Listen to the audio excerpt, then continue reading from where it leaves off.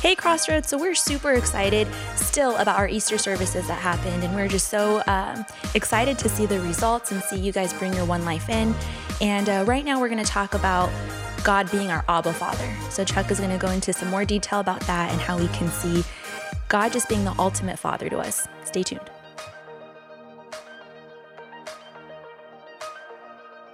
Hey everybody, I am excited to be with you today, and I also want to tell you you're listening to What's Up with Pastor Chuck.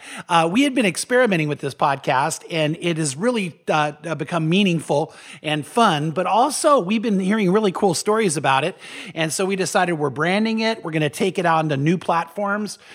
So Tracy, my assistant, has us on Google Podcasts, has us on Spotify, has us going On Anchor.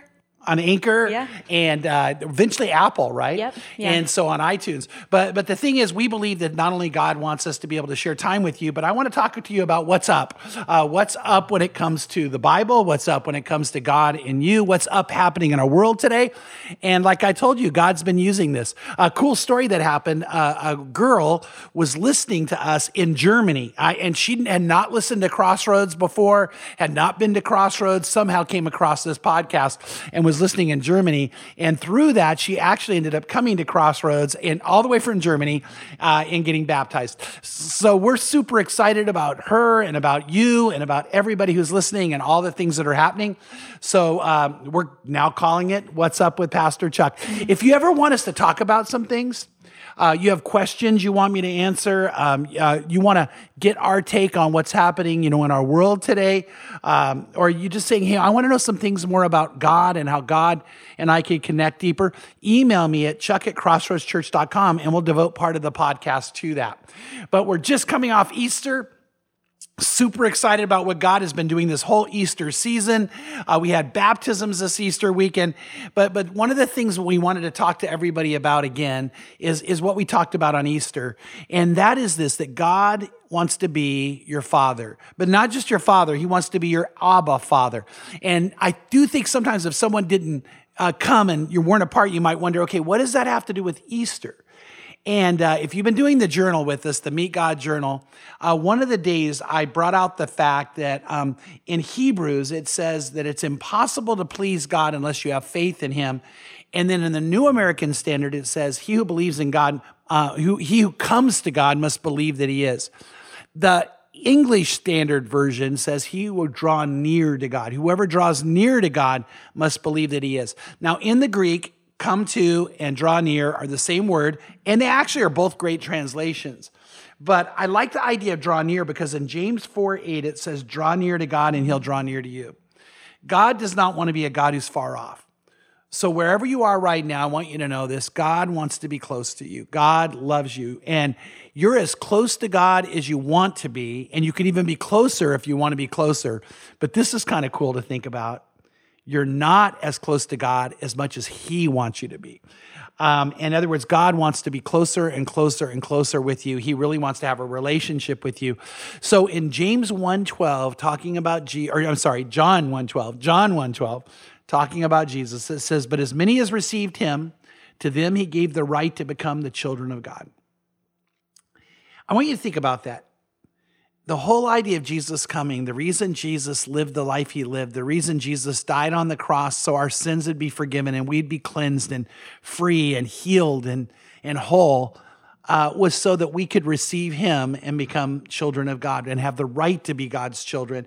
And it says, even those who believe in Jesus' name, who were born not of blood, nor of the will of the flesh, nor of the will of man, but of God, which means the whole idea we're actually born again. So my wife Pam just celebrated her 43 years of being born again. I celebrated 45 years of being born again. I like my born again birthday years more than my physical years, period. But I was born again to be a child of God. Pam was born again to be a child of God, a daughter of God. And Tracy, who's my assistant, was born again and to be a daughter of God and to have God as her Abba Father. Mm-hmm. Now, Tracy, I know this. One of the people you really, really love is your father. Mm-hmm. What is it that you love about your dad? Oh gosh, he's the best, man. He's always been there for me. He's always championed me. He's always helped me. He's never let me down. ever. Yeah. And I could say this too. One of the things anybody who knows Tracy and knows their father, and we see them together. Like one time we had this big project to do at my house, and Tracy was kind of taking the lead on it. And she shows up, and there's her dad. He was supporting her. He's a pretty strong guy. He's lifting heavy things. He's thinking of ways to make it better. And you know what? I feel like that's a lot of how God is with you and with me. That God's your dad's your dad, and God's your dad, and God is always showing up. God is always wanting to make things better. God's positioning you to see things you wouldn't normally see. And I know when you have a really good relationship with your father like you have, that you can really experience God even better because you know that's who God wants to be for you and what he wants to be like with you. And I think that's true, right? For sure, yeah. Yeah. Yeah, and I know God is infinitely on my side all the time. And he showed me that in a very real way with my dad. I mean, my dad he's always been there. I mean, now that I think about it, from when I was little growing, he's taught me the things that were important in life. He's showed me things that are good and showed me what to do that's good. And to know that God is infinitely more is just so cool. Yeah, and I think that's so true. And one of the things the Bible tells us in Romans chapter 8, if God is for us, who can be against us? And so that's, like you said, your dad could not be more for you. Well, God is infinitely more for you, for me, and for all of us who love him. In Galatians 4, 6, and 7, it says this. It says, because we're his children. Remember, we become children because Jesus gave us the right to be. And that's why Easter and Abba Father tie together. But because we're his children, it says in Galatians 4, 6, God sent the Spirit of his Son into our hearts, prompting us to call out Abba Father. Here's what's so cool. The word Abba, and you can't hear this enough, you got to take this in, is an Aramaic word. So it comes from the Aramaic language, and it actually means daddy. And so it's dad, but it's even more daddy.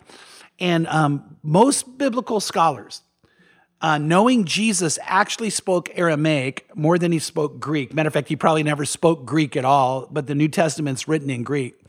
That if you were in Jesus' presence, he would have spoken Aramaic. So the belief is every single time that he prayed, he would have said, Abba, Father. We know he said it on the cross. We know he believed and knew God as his Abba, Father. But even when he did the Lord's Prayer, we have it in Greek, but if you translate the Lord's Prayer into Aramaic, it would have been, pray to God is, say, our Abba who's in heaven.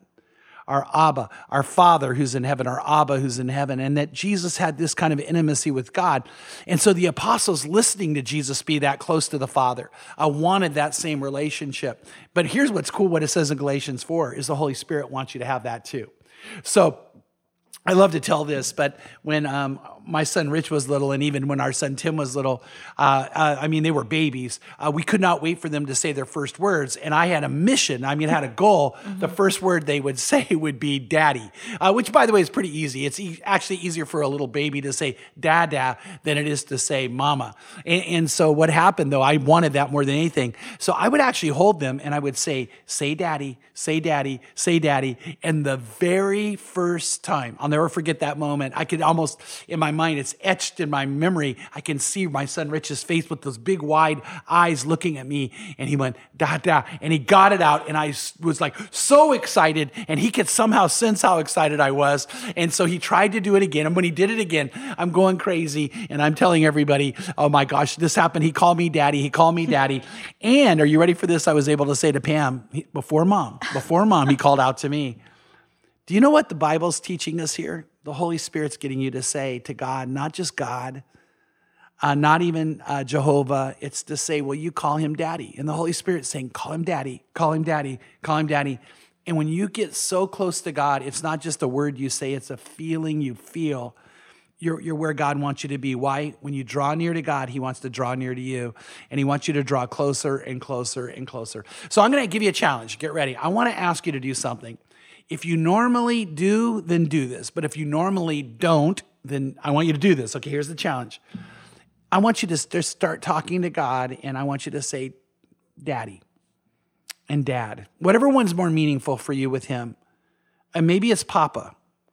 But say Papa, say Daddy, say Dad, and then just begin to talk to the Father who loves you more than any other, who, like Tracy just said, could not be more for you. And he is so for you. And the one who's figuring out things for you and showing you things that are incredible, because that's who he is. He's your dad. And so I hope you have an incredible time with your dad. The rest of this week, we will see you on starting Wednesday night at church, or we will see you on the online campus. I hope you guys have a great week, and I'm glad you heard. This is actually kind of our first inaugural What's Up with Pastor Chuck. I love that I get to say I have an amazing father and that God blessed me with him. But I know that there are people out there who haven't had the greatest father, and it's with like a lot of comfort that I can say God is the ultimate father, and he's infinitely better than any earthly father that we have. So for anyone who hasn't had that father figure, God is such a good father that he can be that for you. So I hope that you take Chuck up on his challenge to call out to God as your Abba Father, as your dad, as your papa, and you can see him be just the best father ever. So we'll see you guys next week.